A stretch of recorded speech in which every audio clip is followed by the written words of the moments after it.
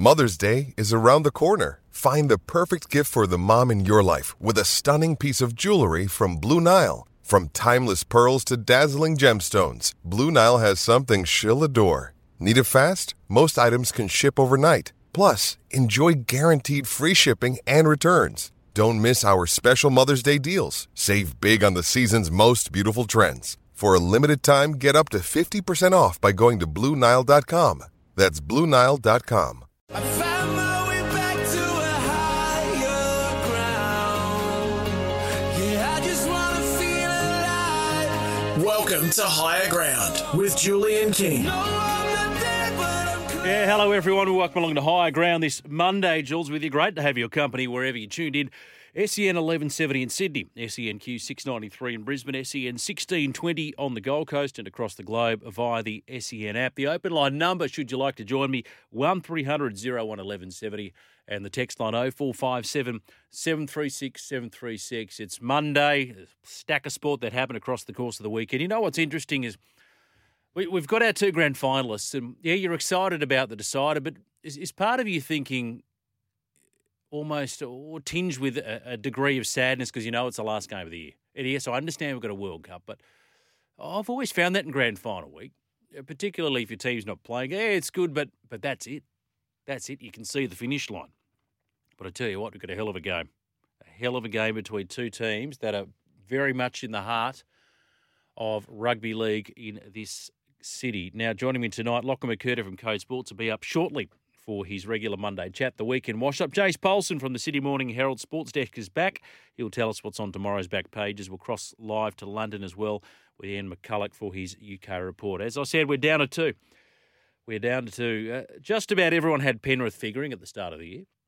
They are the benchmark, no question. Not as many had the Eels in the grand final, myself included.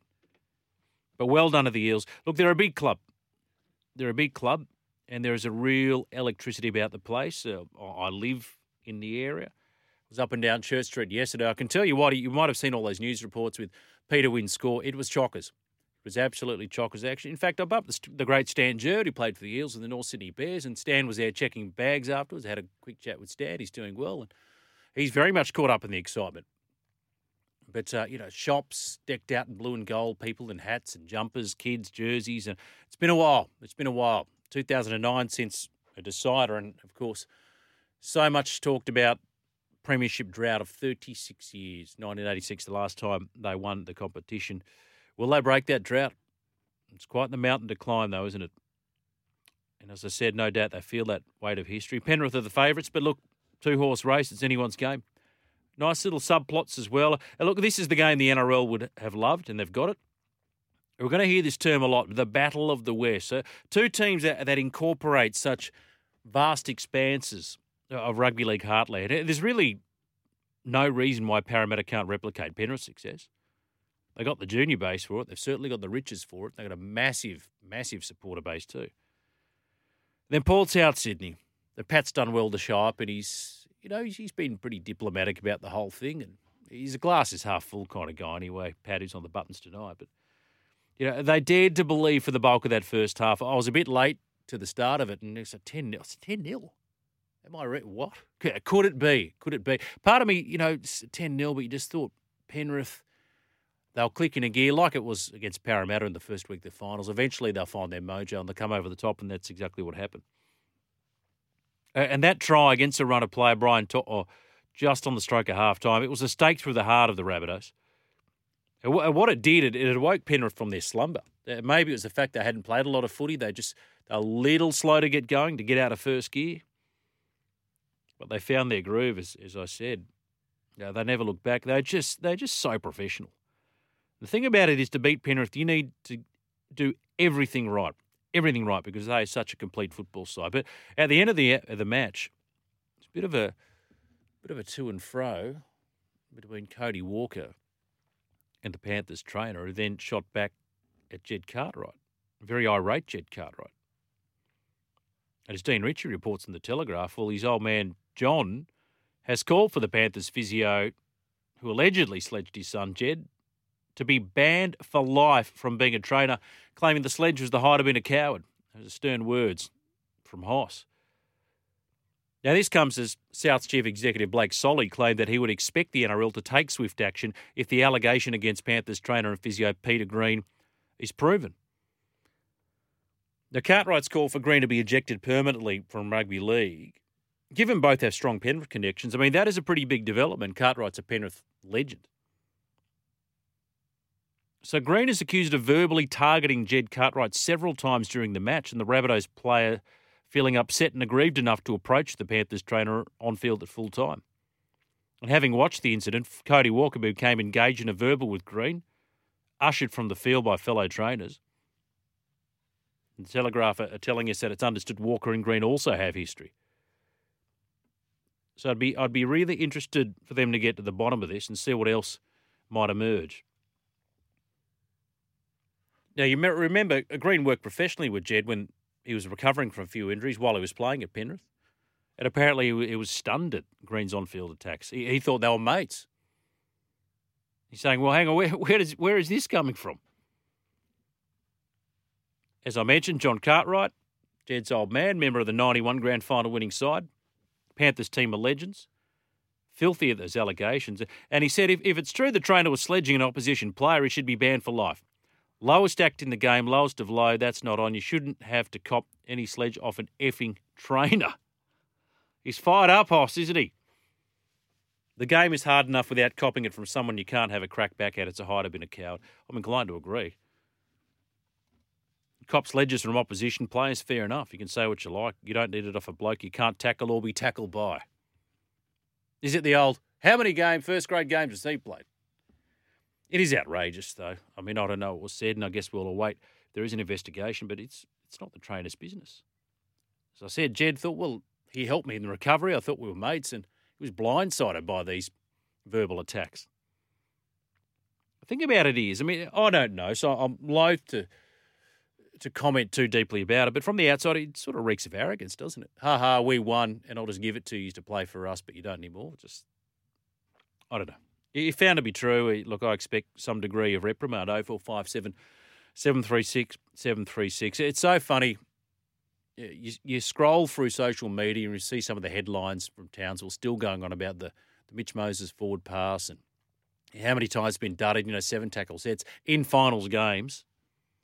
A lot's been said about it, and it was forward. And today, Graham Annesley conceded as much. He said it was, quote-unquote, marginal forward pass. Well, it doesn't matter how large or small the angle is out of the hands forward.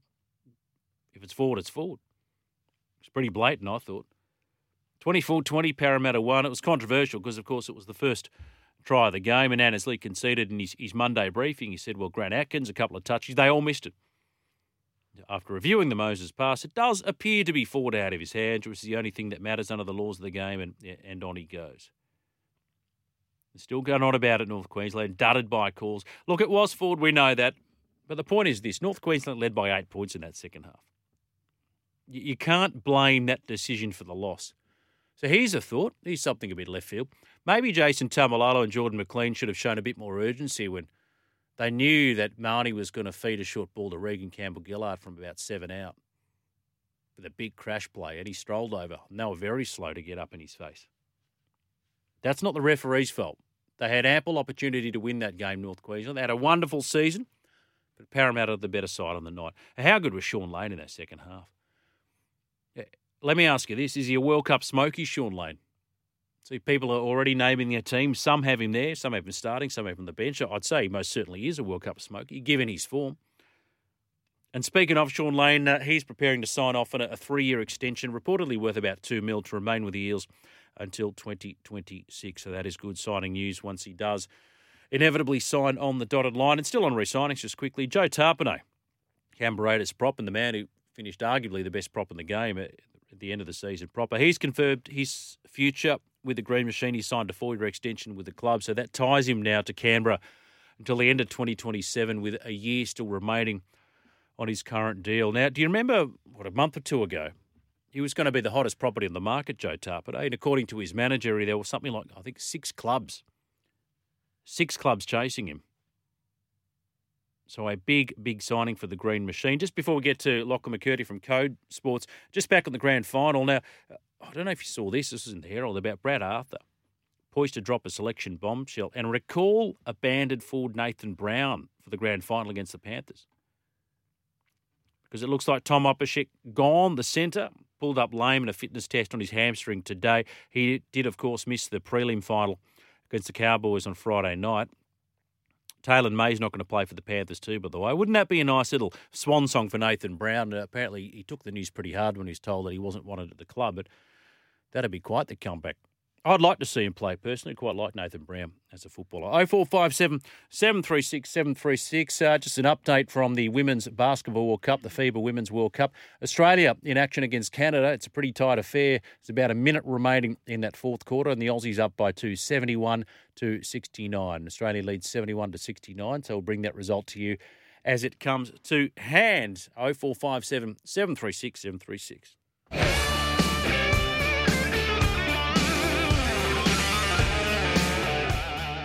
And another bucket for the Aussies, 69 Canada, 73 Australia. So Australia's up by 4. Lachlan McCurdy, good evening. Hello, Julian. Good to be with you. Yeah, likewise. You know, it's funny. I really love prelim. It's strangely enough, out of every week of finals football in the NRL, I think I like the prelim finals weekend the best. More so than the grand final if my team's not playing it. There's a sense of inevitability that the season's coming to an end. So, yeah, it's great. It's the ultimate. It's the decider and the rest of it. But I don't know, part of me just says, you know, this is it. This is it. It sort of almost tempers my excitement in a way. I don't know how you feel about it. Yeah, I love prelim final weekend just because you've still got a few more storylines there that you've, for example, this weekend, everyone kind of was thinking Penrith would get through there, but just the storylines around the South and going, okay, that there's so much on the line for them in terms of trying to make up for last year, trying to make up for how they just missed out on that grand final victory. And yeah, we just see a little bit more of that narrative, and slowly by slowly, as we go through the weeks of the season, we get fewer of those, and I think that has a bit to do with it as well. The Battle of the West, I mean, you are probably trying to avoid that saying like the plague in your copy, but we're going to hear it countless times throughout the course of the week. But you know what? The NRL will be delighted with these two teams making the grand final because, in a sense, it really is rugby league heartland in Sydney. Absolutely, and it's fantastic that after not having the grand final in Sydney last year, that we're going to be getting a final between two teams who are really close to Accor Stadium out there. So I don't see any reason why it's not going to be 80,000 plus out there. It's going to be a fantastic atmosphere. And based on the results this year, it should be a close game. They've had a bit each way, and anything really could happen by the time that first ball is kicked on Sunday night. What did you make of both prelim finals games? I really enjoyed them both, I have to say. You know, I was watching it on Friday night, and yeah, the Mitch Moses thing, or so be it. This stuff happens, of course, from time to time in all sport, not just rugby league. But I'd paused it just after half-time to get the kids to bed, and I said, generally this is what happens Friday night football. I play a bit of catch-up. It took longer than anticipated. The Cowboys shot out to an 8-point lead, and I thought, this is going to be a beauty. And all these cars, because I live in Parramatta, honking the horn. You hear, go Parra, and spoken. Well, I guess that's that then. But I was delighted. And there's a real buzz and excitement in the surrounding area, without question. But, you know, a good year for the Cowboys, but Parramatta just sort of had this almost sort of intangible. When they get going, they're such a good front-running side, and you get the sense that when they take on Penrith, this is the only way they're going to win, is they're going to have to come out of the blocks early. I think so. I mean, I think Sean Lane and Regan Campbell-Gillard were probably Parra's two best players on Friday, and that went a long way to winning them the game in terms of being able to get a bit of momentum in the middle. And if you throw in Junior Paulo, if he can have a big game as well, that you really like what they can do against Penrith. And that's where they kind of dominated against the Panthers throughout the year. And, yeah, the Cowboys were an interesting one. I think they'll look back on that game going, even besides the whole forward pass thing that Moses threw, that they probably will think they had enough chances to win that game. They just couldn't cross the line enough, especially in that first half. And, yeah, I think Parramatta, I don't think they'd feel lucky or anything like that, but they'd take a lot of confidence out of being able to hang in there in that game and get the result, because in front of that parochial crowd, it really could have gone either way. And after the Cowboys started strongly, they could have easily run away with it, and Parramatta just didn't let them. Well, you've got to take your chances. I mean, Parramatta had, I think, 57% possession in that first half, and miraculously, they're ahead on the scoreboard. And this is the thing. I mean, Matty Johns, I thought, encapsulated it well on his network on Friday. He said, the thing about the Sharks and the Cowboys, you reflect on their seasons and they played really good regular season football, but maybe not the best finals football.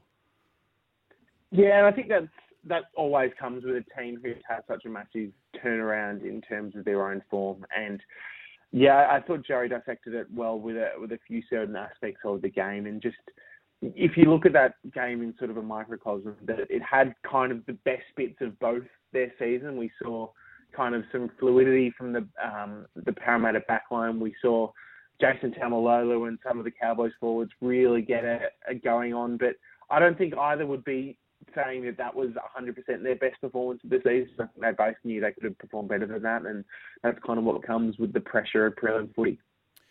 And poor South Sydney, I think they dared to dream, and then that key play, the runaway try to Brian To'o before half time, that was the turning point, wasn't it? You felt that from that point on, they were never looking back. That was one of the tries of the season. Just how he shrugged off Cody Walker. It's the sort of thing that you go, okay, it's such a momentum changer when something like that happens that even if it's just before halftime, you're going straight into the sheds. Jason Demetriou would have been able to chat with them. That doesn't matter because it's just such a sapping moment to go, oh, we had a 12-6 score lead on. We could have had more if Campbell Graham had held and passed on to his winger. But yeah, it was a shame because it was a really close contest. And I think from that point, South's heads just dropped a little bit. But I think you could tell by that second half, Penrith were always coming back to at least, if not win the match, put up a fight, but they were just too strong in the end. They're just so clinical. You give them a sniff. It's all about taking your opportunity. Parramatta did that on Friday night with limited ball. And then, there's an interesting question posed to Jason Demetriou about Ilias. At that stage, should you shut out the first half, look at a field goal or just play safe and, get a kick away, as opposed to sort of go wide? And I thought Demetriou answered it well. He basically said, well, Campbell Gray needed to take that catch. And for all intents and purposes, he did. He did. And this is what I mean. The mistakes against the best teams just kill you at this time of year. And it's something we've seen throughout this sort of final series, that the team that kind of makes mistakes and piles up the errors are the ones that will struggle. Obviously, Cronulla did that against South. Melbourne weren't at their best against the Raiders. And it just has that impact that you can play as good a brand of footy as you want, especially in the red zone in terms of scoring points. You can be as defensively strong as you want, but if you don't make the most of your opportunities, it comes back to bite you, and you don't get many second chances, especially when it comes to finals footy. Okay, so Brisbane went back-to-back in 92 and 93, and they did it, with the Super League 97 and the 98, and of course the Roosters in 18 and 19. Can Penrith follow suit and be just the third team in 3 decades to go back-to-back? Sorry, not can. Let me phrase that. Will they? Because obviously they can. They definitely can, and I think they will. I'm definitely leaning their way to start with, just in terms of having that big game experience from the last 2 years of grand finals now. I think it's a really big step that you've got a core squad who knows what it takes, not only to play in the biggest game of the year, but to now win the biggest game of the year after last year. And yeah, I think it's hard because you don't want to write off Parramatta, especially because no one kind of predicted them to be able to get that momentum to get to the final. But yeah, it's going to be hard to beat Penrith when they're clicking as well as they have. I mean, yeah, that second half against South, they just turned it on and looked so good. And yeah, I'm leaning their way. Not a big win, but I think a 10, 12-point win to Penrith. All right, who's your Clive Churchill medalist? Another tough one. I don't want to go Cleary because I think it's the obvious answer, as I also think is Dylan Edwards now. It's becoming a very popular answer. So I'm going to go Appy. Okay. In his final game for the club. Yeah. Oh, geez, it's so hard to say. Let's just say be boring and play it safe and say Nathan. The Opals have defeated Canada 75-72 at the Women's Basketball World Cup. Now, you're pretty attuned to these 3 T20 internationals, a bit of a whirlwind trip for the Australians over in India. But there was a bit to like about it. It was a lot more engaging and entertaining than I think a lot of people thought it might have been. And everyone's talking about the form of Cam Green and the debut of Tim David. Yeah, I mean, I described it in some copy last week. It was the most off-Broadway T20 series you'll see, but it was actually a really exciting series. Obviously, the Aussies got the first victory, and a 200-plus run chase is quite remarkable. And the second one was an evenly balanced one, but it was only an 8-over-a-side game, so it was always going to struggle. And then another one that went down to the final over. So there were some fantastic performances. Cam Green, as you rightly point out, was just fantastic at the top of the order. Just looked to score from every single ball. Just used his long levers, I think, like we spoke about recently on one of the shows last week. Just has this brute strength to. He put some of the best bowlers in the world, Jasprit Bumrah, just back straight over sort of cow corner for 6. It was quite remarkable hitting, and he's got only David Warner and Glenn Maxwell have hit faster T20 international 50s for Australia than Cam Green's off at 19 balls last night, which was just spectacular. And Tim David, really good. His first 50 for Australia, looked really strong and played the perfect 6-7 position that you need in T20 cricket, exactly what has been brought into the side for. And Matthew Wade, also a very good couple of games from him, locking down that number 7 position. We saw him play a crucial hand during the World Cup last year, and I think he's going to do it again this year. Yeah, I think he's answered a lot of critics, Matt Wade, and surprised a few with how he's converted himself into a genuine finisher, because no doubting his hitting prowess, but he was a top-order player, wasn't he, for the Hurricanes? And this was the knock on Australia going to the last World Cup. And players of that sort of experience, they're just great problem solvers, aren't they, Lockie? And he's amended and adjusted his game really well, and now he got some depth in that position with Tim David. And the fact that Cam Green's not in the squad, I mean, Andrew McDonald said, obviously next man up, and but at this stage, does somebody with the slightest niggle go, you better sit this one out, mate, let's get Cam into the squad somehow, Well, there are a few guys with a few injury clouds. I mean, obviously Mitch Marsh is one I think they're most concerned about after just not being able to go through the rest of the sort of Zimbabwe series and New Zealand series that we saw here in home soil up in Queensland. But Marcus Stoinis as well, there's a bit of concern about. And I think if Mitch Marsh is sort of a day-to-day prospect, they'll be happy to stick with him. But I think Stoinis will be a really interesting one when you've got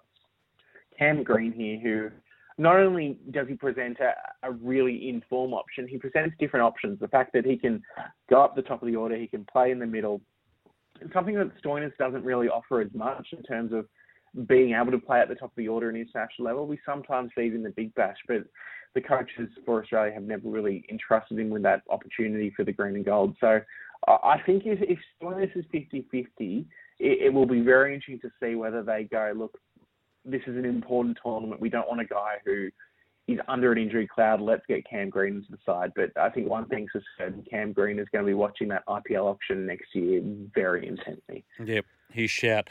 Now, look, I don't want to dwell too much on the fact that the Swans got absolutely pumped. It was really disappointing. And the funny thing is, all the talk prior to this was how the Sydney Swans are the highest rating team, and the 4 highest rating grand finals, I think, it all featured Sydney. And the numbers are really low. Now, what do you put that down to? Is it the fact that it was a blowout? Maybe eventually we need to shift to a night grand final, as Jared Waitley suggested on this network, or maybe it was just an off day? I think in terms of ratings, I think chatting to a few people today about it, but a lot of it comes down to the fact that it's the first kind of grand final we've had out of lockdown for a couple of years, especially when it comes to Melbourne.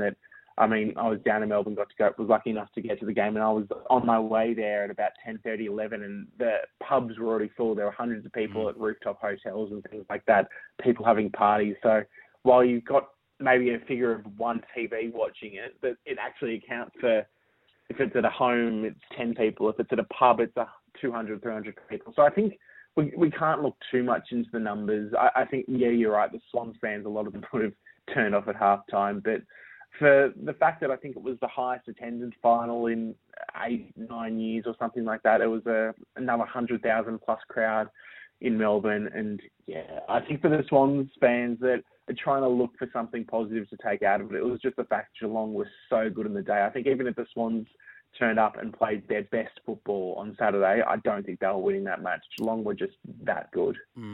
It's almost a case now you just back Eddie T with Isaac Smith because he knows how to win these things. I know, 3 now a norm.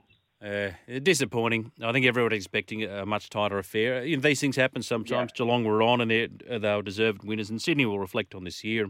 I think they're probably ahead of where many people had them anyway, so on reflection it'll a decent year, but it certainly won't eradicate the pain of folding the way they did and comprehensively outclassed. Okay, what is happening in Code Sports this week?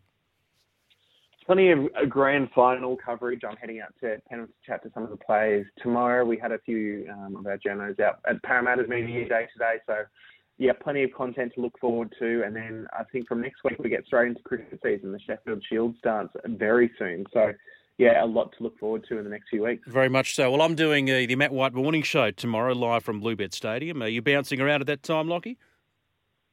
I might try and get to Bluebet. I'll definitely be around in the Penrith area, so I might see you around. Yep, beautiful. All right, thank you, mate. We'll catch you there. Always good to chat there. He's Lachlan McCurdy from Code Sports. Keep the text coming in, 0457 736 736. We're up and running Monday night, High Ground. Yeah, I hope this Monday evening finds you well. Just recapping the Opals, 75 have defeated Canada 72.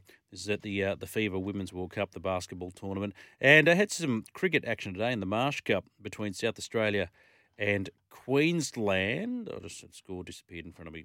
There it is. So South Australia won comfortably in the end, thumped the Bulls by 61 runs. This game at Allan Border Field. A lot of players actually got starts for the Redbacks. Only a couple got to 50, but runs were shared. Ben Benenti, well done to him. Sydney sider too. Glad to see him getting a run at state level. Of course, runs around for the Sixers, Ben Benenti. Give him out of the match honours for his 60 off 45 and 2 wickets as well. Bondi Jack, good evening to you, my friend. Kingy, you read this out last Monday. Let us, and I said that because he's capitalised it, recap and savour. The gushing and sycophancy over Mitchell is hysterical. Mitchell's lazy attitude, poor work rate and errors in comparison to Dylan Edwards' error-free 230 metres and 22 carries will kill off Souths. Murray is far more essential. Spare me all the garbage about charisma and greatness. It is pure hype from breathless, clueless PC media muppets. Mitchell is in even New South Wales' fifth best fullback. Drinky and Pappen provide far greater input. Edwards will risole Mitchell this week, and as it turns out, he did. Note to Buzz, Bulldog, Loz, and all the apologist media owners. His name is Mitchell, and the unfit, woefully out of position bludger ain't that great. They're harsh words, Mono Jack. I love him as a player. He's a bit quiet by his standards. Anyway, I expected more for him. Dylan Edwards was just magnificent. Not only in attack, but what about the effort play just on the short dropout to get up there, tap back? He's just everywhere. You know, think about Penrith. I mean, they transition better than any team in the comp, and that's largely thanks to the likes of Edwards and To'o at the back. Thank you, Bondi Jack. Very forthright, as always, 0457 736 736. Oh, just before we've got to clear another break. We're a bit behind time. We're going to catch up with James Polson from the Sydney Morning Herald Sports Desk. This was nice. Josh Reynolds. This is prodigal son returns news. Says he regrets the day he walked out on the Bulldogs for the Tigers 5 years ago, and he wants to finish his career where it began. So he's got himself a 12-week train and trial contract, Grub, that allow him the chance to return to his beloved club. It's only $1,000 a week. That is a far cry from the deal he signed with the Tigers in 2018, $3.5 million it was. He's 33. And he said, it gives me everything in this club. I wish I'd never left. And every time people come up to him, they remember him as a Bulldogs player. And that's fair enough because he did his best work in the blue and white. He says, no one remembers me a Tigers or Hull FC player. Walk down the street. I'm living in Belmore at the moment. It still happens. Good on him. I quite like Josh Reynolds. He's a good fella too. He's got the reputation Grub. The Grub he's always had as a nickname as a little kid. Not so much for his more recent sort of exploits on the field where he's known to get under the skin of his opponent, Josh Reynolds. And he's a good player. And who knows? He might turn out for the Bulldogs once more. You know, it's funny, after 11 o'clock our time, I catch up with our good friend Ian McCulloch for the UK report. And generally what happens with our guests is that, any topics you want to touch upon. And not a lot. There's a bit of pressure on Southgate. We've had some international friendlies. And I said, what about the Man-Cad? And then he's talking about certain players in no position to make a comment about these sorts of things. And then he's had the hide to say to me, Aussies moaning about players not walking always seems a bit rich. So I have something to say about that. Let's do this. Extra, extra, read all about it. It's the newspaper, mama, James Polson from the Sydney Morning Herald Sports Desk. It's been a while since we've spoken to him. Glad to have him back on the program. Evening, mate. G'day, Jules. How are you, mate? Good to be back. Yeah, likewise. Good to have you back. It's it's interesting. What do they say? I can't imagine you'd be a walker in cricket. They say you walk when you miss the bus, right? Yeah, there was never really too much doubt when I was to be honest. 3 stumps out of the ground. Yeah, never got much of a chance to think about it. It'll tap that. Just want to go upstairs, mate. I wasn't sure about that one. It's funny, we're down to two teams. I love prelim final week, and it's a grand final. It's great, but it's a sense that the season's going to be over. Carnival's over. Who's going to play? He's not going to play. Tom Opacek, he's going to be out. Taylor May's looking like he's out for the Penrith Panthers. But if Tom Opacek's out, I know Bailey Simonson deputised last week. Jake Arthur didn't get on the ground for the Eels. But the man who's an outcast here at Parramatta from probably about halfway through the season, it was Nathan Brown. It's been a chat that there might be some kind of last-minute reprieve and he might get on and pull on the blue and gold again. Yeah, no, that's right. Michael Chalmers and Danny Wider tonight on 9 News. Looks like I think he's been out for about 12 weeks. Nathan Brown. All the talk has been about they've got this quite good option just sitting there doing nothing. What's happening, etc. And he might be coming in at the expense of Bryce Cartwright for the grand final on Sunday, which is not too wide. Say no bigger stage to possibly play his last game in the old blue and gold. It's an interesting tactical thought there by Brad Arthur. Cartwright, I think, only played about 7 minutes against the Cowboys, and his son didn't play at all. And, of course, that first week against Penrith, it's probably handy that he had Jake because Mitch Moses went down. But, that'd be quite the turnaround for a man who many thought his cards were marked there at the blue and gold. But, does that mean he's looking for more punch in the middle, more aggression? He's not a ball-playing forward like Bryce is, but maybe you get more sort of grinding minutes out of Nathan Brown. I tell you what, if you pick him, because he's aggro at the best of time, he'll be absolutely raring to go. He'll be champing at the bit. Probably take someone's head off. Oh, that's right, 100%. Now, did it surprise you that North Queensland, Wonga Blake dropped a high ball, that they didn't go to his wing more often? Did that surprise you? Because everyone says, you do. I mean, you see him drop it, you go again and again and again, they didn't. But that's got to be weighing on his mind, Wonga Blake. No, there's a few things out of that North Queensland game that surprised me, but no, that's right. There's no one better off the boot than Nathan Cleary, and that's going to be happening time and time again come Saturday night. Sunday night, I should say. Yes, Sunday night. Yeah. Well, the AFL Grand Final, Jared said today they're going to move that to a Sunday night. But just with regards to Wonga Blake and his catching abilities or lack thereof, his record amongst the worst in the NRL under the high ball. Yeah, no, only Brian Toto is behind him, I believe. I was reading today that Brian Toto has got about 50%, 5 from 10. Obviously, he doesn't have to worry about Nathan Cleary. The next worst is Wonga Blake, who's rocking at about 70%. So he's got to come in for plenty of attention out there at a core. Well, this is the thing. If they target Wonga Blake, presumably, they would have seen the numbers. They go hard at Brian Toto's wing. Obviously, he doesn't have quite the height advantage, but it's going to be a fascinating matchup, a really fascinating matchup. Do you have a preference? Are you going for Parra? Are you going for Penrith, or you couldn't care less? Oh, I'm a bit... If I've got no skin in the game, you always sort of cheer for the yarn a bit, which I think it's fair to say is Parra. I think I'd be happier with that. But look, relatively neutral here. The other thing, too, about, these two teams playing, and Andrew Webster touched upon it in your publication today, is how they've won the Battle of the West. And, when GWS came in, I remember, I think it was Kevin Sheedy, he said, where will the next team be? Because I'd put another one out Western Sydney. Everyone sees that this huge growth area. It might take 20, 30 years, but as it stands, right now, you got Penrith, you got Parramatta, which is football heartland. Not just rugby league, but football heartland in Sydney. And I think you hit the nail on the head, Webby. Oh, 100%. I mean, this is, I think it was, as the editor said around this morning or late last night, this is a fair dinkum grand final, this one. I mean, they all are, but it just does not get any better. It's going to be absolutely huge in both Penrith and Parra all week. I mean, Sydney as a whole, this game's just going to be massive. And I think, especially, I know Webby's specifically talking about the Giants, coming off the back of that unfortunate Swans performance on the weekend. I think much like this probably couldn't come at a better time for the NRL. It's a very good point. It'll be absolutely huge. Yeah, it'll be. And the thing about it is, massive supporter base in Parramatta, but both clubs massive junior bases. And if they're successful, the NRL are laughing because that success trickles down, and you're going to see more participation numbers in this battle for key junior talent. Now, a man that used to play for the Panthers and now is absolutely storming ahead for the Parramatta Eels, that being Regan Campbell-Gillard. Looks like he's going to be picked in the front row for Mal's World Cup squad. But, there's always a bit of chatter about a falling out between him and Penrith that may have contributed to, he's axing from the Origin team. He was a former roommate, I believe, of Isaiah, and Christian Nicolucci's talking about this, this rift or lack thereof between Regan Campbell-Gillard and Penrith. No, that's right. It is grand final week when you're getting the stories about how there's no bad blood, there's no rift between these two blokes. I think so. Campbell-Gillard, he walked out on Penrith with about 5 years left on his deal. I think it was a few years back, and Isaiah, he said he's probably a bit too honest. There's no grudges, he says, but he was probably a little bit too honest. And I think former housemates, those two. Too honest.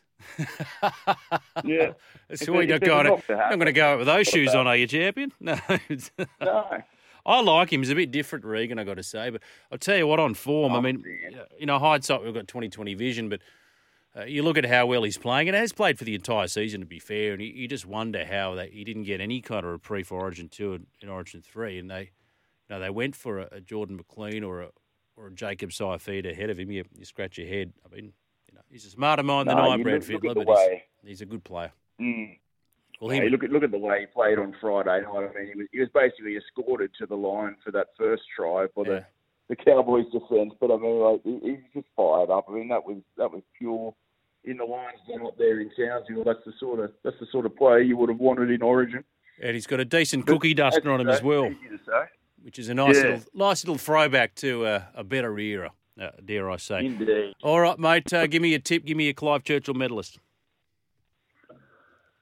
Mate, I'm going to have to spice it up. I'm going to say Parramatta by 6, Moses. Parramatta by 6. It wouldn't that crown a week for him. He had a baby, and then maybe he'll win a grand final. And not only that, I believe it's going to activate a performance clause in his contract, which I think is entirely reasonable. Lazy $1 million, that's right. So, as we say, going for the yarn, that's what I'll say. Yeah, beautiful. All right, mate, thank you. We'll catch all of those stories in the Sydney Morning Herald tomorrow. Good on you, Jules. Cheers. There is James Paulson from the Sydney Morning Herald Sports Desk. Yeah, so Wonga Blake, second worst record under the high ball. But number one is a man who's on the opposing side on Sunday night, that being Brian Tor. But I'd like to see I'll have a look. I'll try and look that up in the break because I want to see what the numbers are. Because the guy drops half his high balls. Well, if you've only taken 2 and one's dropped, well, he sort of skews it to some degree. But as I said, I'd love to see Nathan Brown return. The talk that if you pick him ahead of Cartwright, it's a slight shift in thinking, isn't it? Maybe he wants to use his bench. Maybe he gives a rest to a Junior Paulo or Regan Campbell-Gillard because he relies really heavily on those two blokes. I mean, Arthur didn't get on, and as I said, Cartwright only played, 7 minutes. So do you need 2 ball-playing forwards like a Ryan Madison and a Bryce Cartwright on the bench? Maybe they're looking to go in a different direction. Anyway, it's going to keep us guessing. 0457 736 736. That is the text line number. And the open line number, open for business as well. If you're driving home tonight, you're bored, we can keep each other company. What do you make of the weekend's games of footy or anything going on in the world of sport? And who do you like? The grand final, NRL grand final, this Sunday at Accor Stadium. Nice to see it back in Sydney. We've got Penrith and Parramatta. Yes, hope you're having a good Monday night. How many more sleeps? Let's see, Monday night, Tuesday, Wednesday, Thursday. Matt, he'll do the maths. Anyway, the NRL Grand Final, got Penrith and Parramatta. It's going to be a beauty.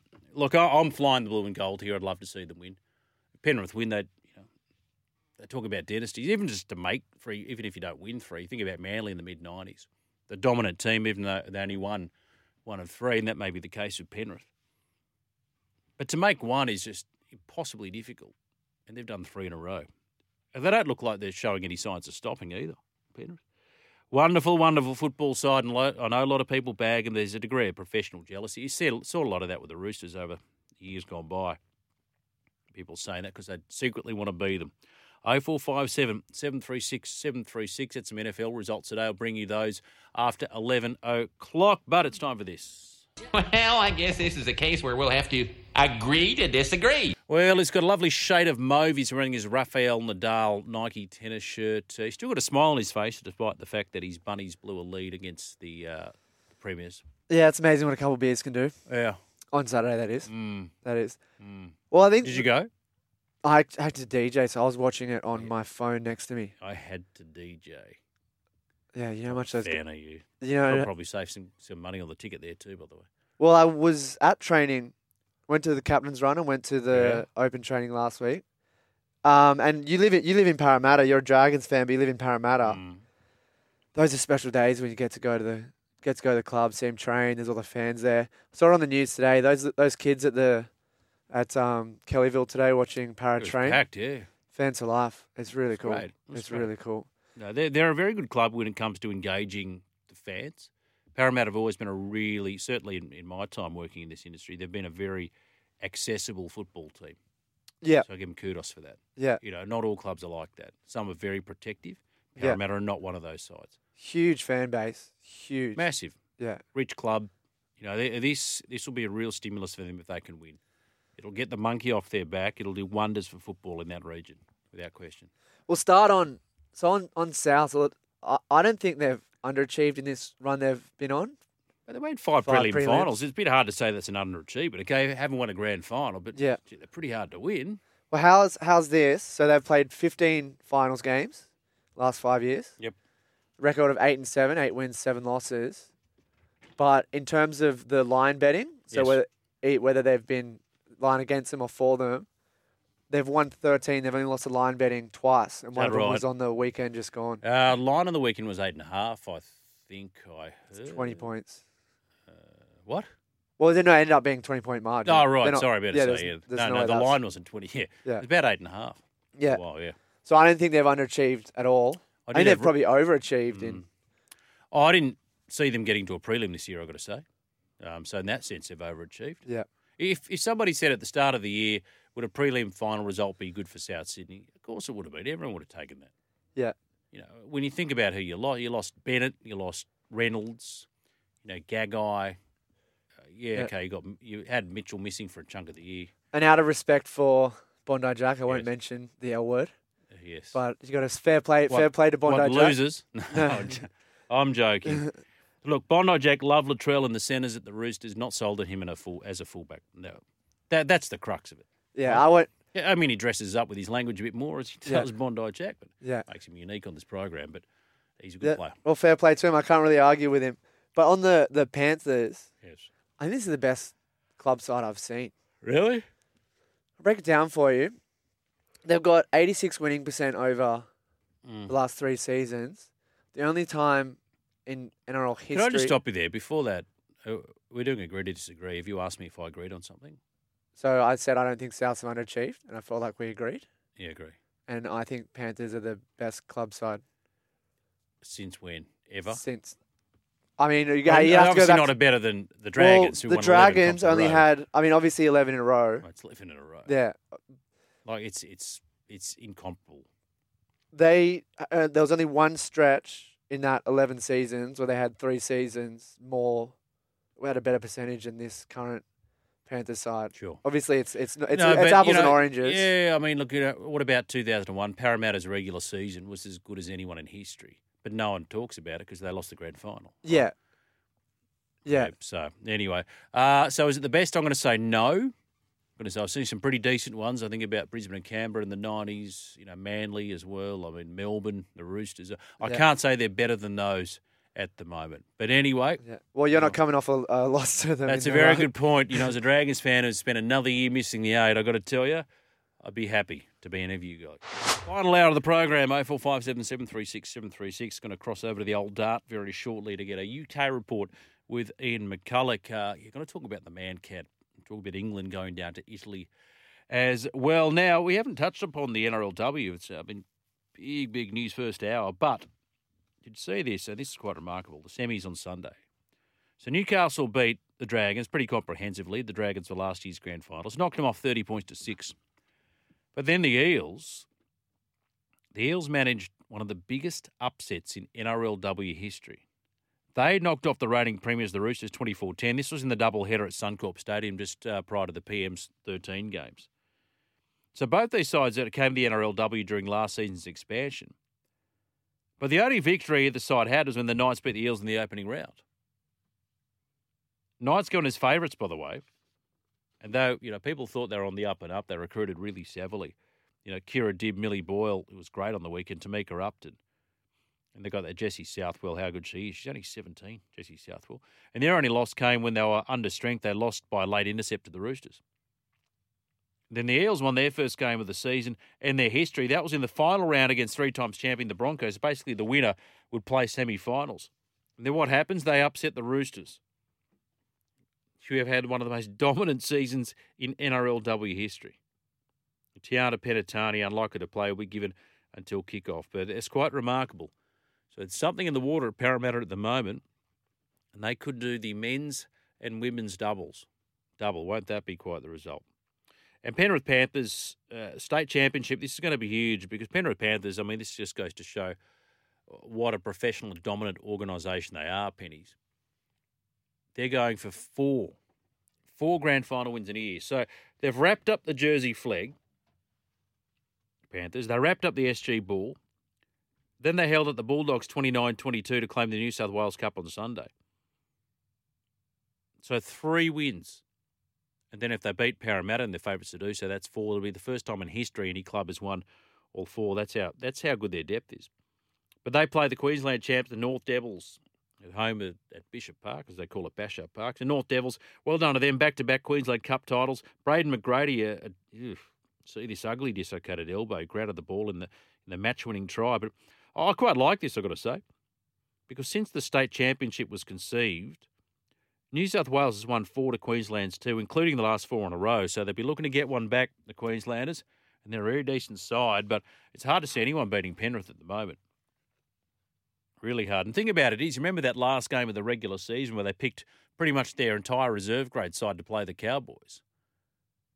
Well, the young ones that stepped in place of the reserve graders for the New South Wales Cup, well, they won that week. They won. So in 1982, it was Balmain claimed all 3 lower grade titles, the ball, flag, and second grade. In 2004, the Roosters made all 3 grades, losing only the first grade grand final. The Dragons achieved the same in 85. I remember that because famously it was Chris Guyder who played in the President's Cup, the reserve grade, and then first grade. But they went down 7-6 to the Bulldogs. He played in all 3 grades, Chris Guyder. All 3 grades on the same day. Pretty remarkable. Then he joined the Church of Scientology, had a tough time, and now he's out of it, thankfully. And the last side to win all 3 was South Sydney in 1968. So history in the making for the Penrith Panthers this Sunday. Now, as I mentioned, just recapping, Taylor May, he's not going to play. Spencer Leniu, the Panthers bench forward, left the field for an HIA after that pretty awful high shot by Tane Mill. Ivan Cleary did say he was fine after the match. He was showing no effects of the knock. The Eels, meanwhile, are not likely to play Tom Opachik. So that's going to be his last game. He's played his last game for the club. I think he's heading to Hull, KR, is it Pat? Something like that. So it'll be disappointing for the young man who's been quite a buy, the Queenslander, for the Parramatta side. And as we mentioned a bit earlier, we might see a reprieve for Firebrand forward Nathan Brown. Just recapping, earlier tonight in the Women's World Cup, it was the Opals 75 have defeated Canada 72. And just before we get to Ian McCulloch for his UK report, birthdays today. It is the 26th of September, which happy birthday to arguably Australia's greatest ever captain, Ian Chappell. Here's a fun fact for you. Ian Chappell hit the first ever 6 in one-day cricket. Born today, 1943. Happy birthday, Chappelli. Steve Monaghetti, Australian great marathon runner. Born today, 1962. American surfing world champion, Derek Ho. Born today, 64. Passed away in 2020. Australian 500cc motorcycle rider, Daryl Beattie. Born today, 1970. Our fastest man over 100, sprinter Patrick Johnson. Born today, 1972. And speaking of 100 metres, this time in the pool, the man who Thorpe thought was going to... Well, no, sorry, I'll say that again. He said of Ian Thorpe and the Australians were going to smash them like guitars. This was Sydney 2000. Never happened. One of the greatest swims in history. Gary Hall Jr., born today, 1974. Marty Lang, happy birthday to you. Happy birthday to Fui Fui Moi Moi. Serena Williams, her birthday today, born in 1981. And Johnny Bairstow, English cricket wicketkeeper, unfortunately not going to play in the World Cup because he did himself an injury playing golf. Now get this! London calling, yes, I was there too. And you know what they said? Well, some of it was true. London calling at the top of the dial. And after all this, won't you give me a smile? Let's check in with our friend Ian McCulloch in the UK. Hello, my friend. G'day, Jules. How are you, mate? I'm going very well. Now, you said houseflies have a larger lifespan than a Watford manager. Hey, does Elton still have a stake in Watford, or did he get out of that some time ago? He's still involved. They have a stand at Vicarage Road, the Elton John stand. So I think it's more of a kind of honorary title now than actually he owned the club in the 70s. But he did when he was on his last, which he's doing the World Tour at the minute, which will be his last. He did actually play Vicarage Road sort of 2 months ago, I think it was. So he's still very much kind of emotionally attached to the club. He didn't have any sort of running in the day-to-day decisions made. But yeah, crazy decision in the world of Watford. I think it's 7 managers in the last 14 months. I mean, that's outrageous. That's outrageous. Crazy, really. You know, it's almost like the board is saving their own bacon. You know, it's much easier to sack one guy than it is to overhaul an entire club and get rid of deadwood personnel. Yeah, well, Watford, they're owned by an Italian family, the Pozzo family, who actually own Udinese, the team over there, and there's always been sort of transfers between the two.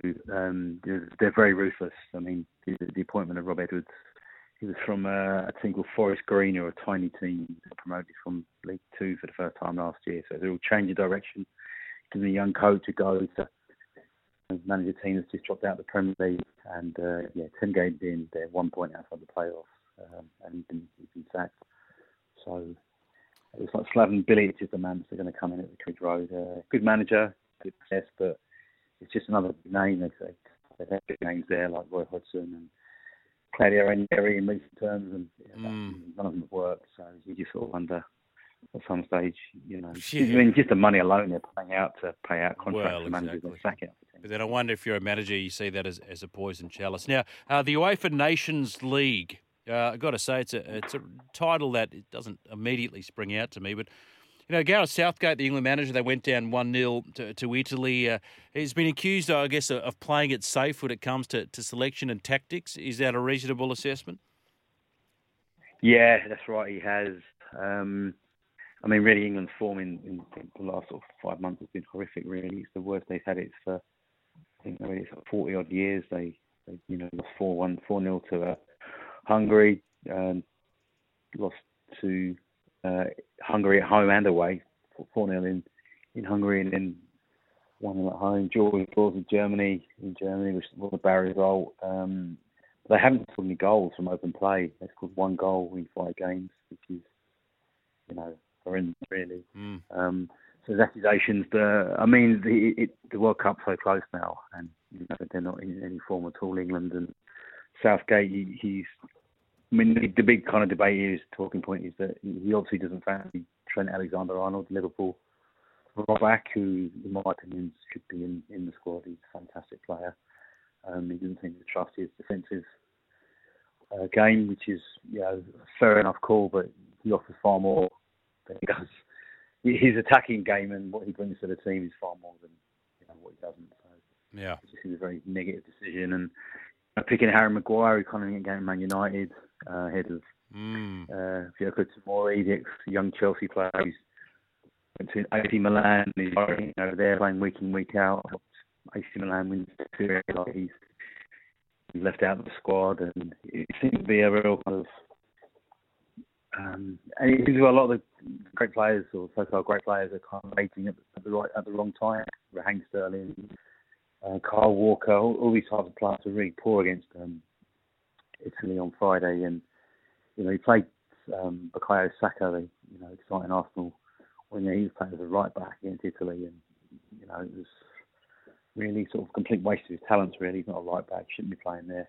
The only kind of saving grace really is the lad Jude Bellingham, who made his debut as a 16-year-old for Birmingham City in the Championship, playing centre midfield, which in a league like the Championship, you've got to have someone about you playing centre midfield in that division at that age. And he was promptly signed by Borussia Dortmund, and he's still only a teenager, 19 years.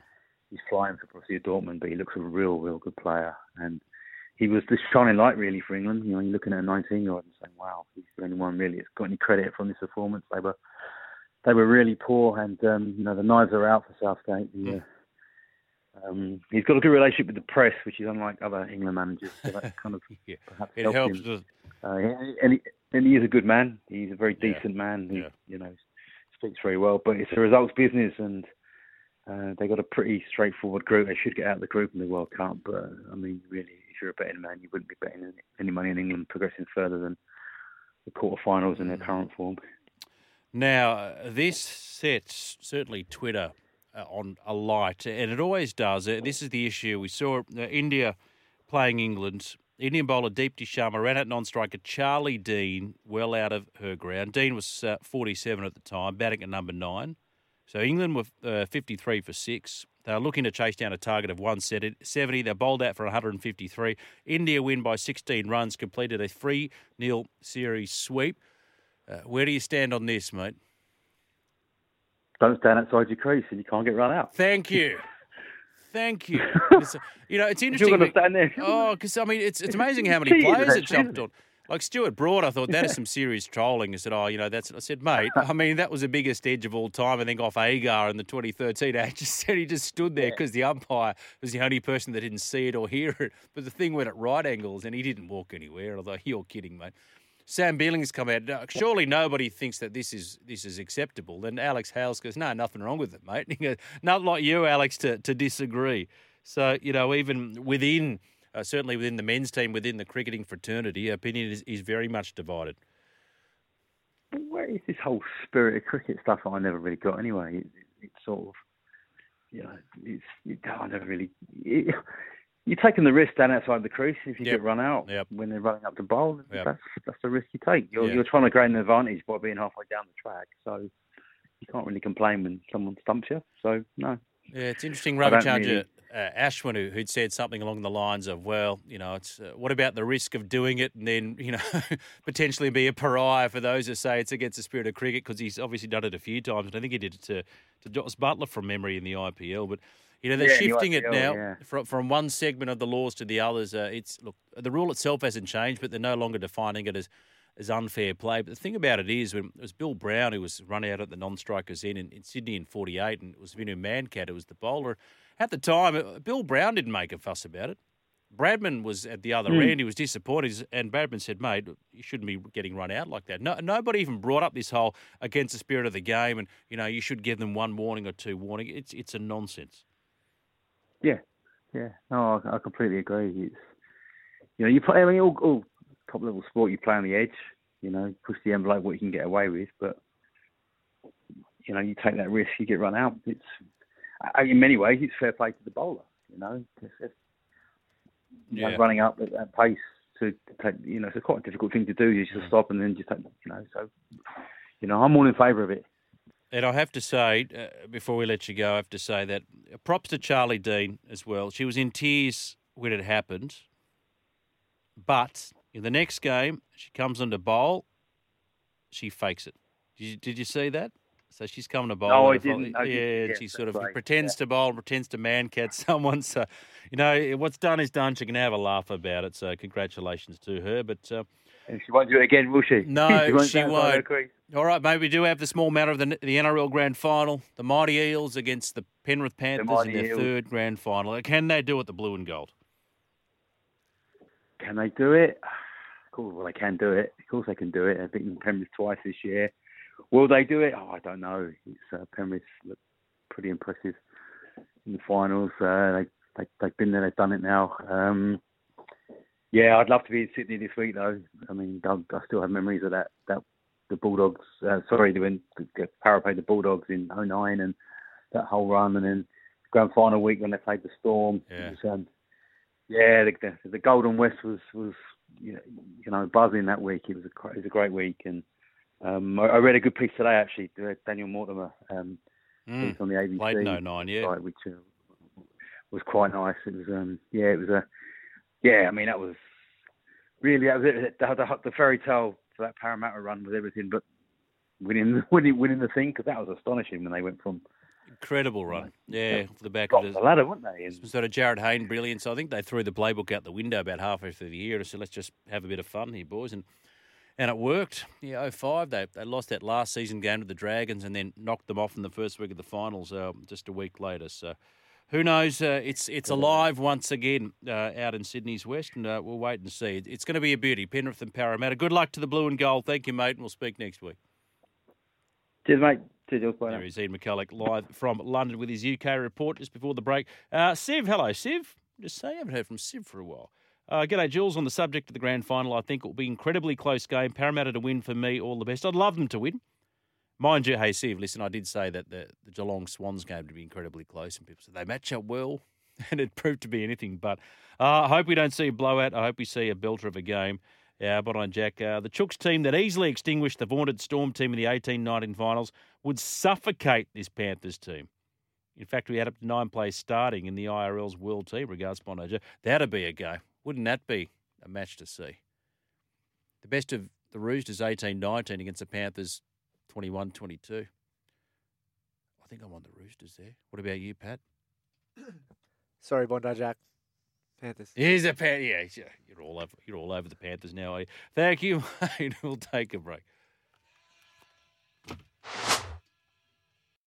That is us done and dusted for a Monday. Thank you, everybody, for your contribution to the program. Thank you to Jace Polson, to Lachlan McCurdy, and to Ian McCulloch, to Pat as well. I'm going to have a bit of a snooze because I'm back on deck tomorrow filling in for Matty White live from Bluebet Stadium for mornings, 9 to midday. Catch you then. Bye-bye.